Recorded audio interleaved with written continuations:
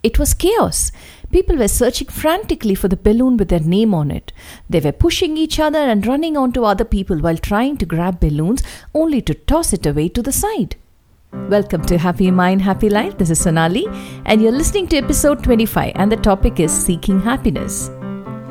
There were 200 people attending a seminar on mental and physical health. At one point, the speaker told the group they were going to do an activity. He gave each attendee one balloon and told them to write their name on it. Then the balloons were collected and moved on to a very small room. The participants were then asked to go into the other room and were given 2 minutes to find their balloon.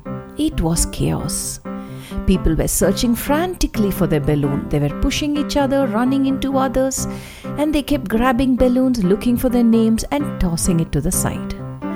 At the end of 2 minutes, no one had found their balloon with their name on it. Then the speaker asked the participants to go back to the room and pick any one balloon at random, look at the name and return it to its owner.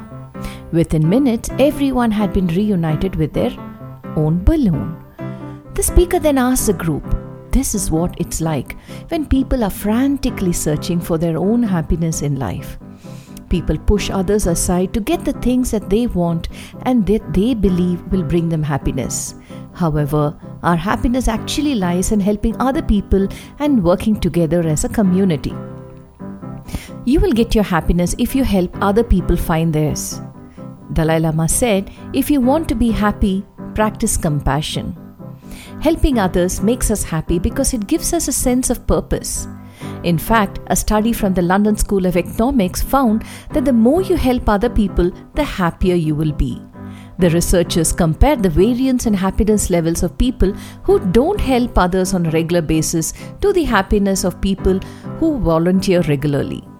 They found that the participants had the same variance in happiness as those who made $20,000 annually to that of those who made $75,000 annually.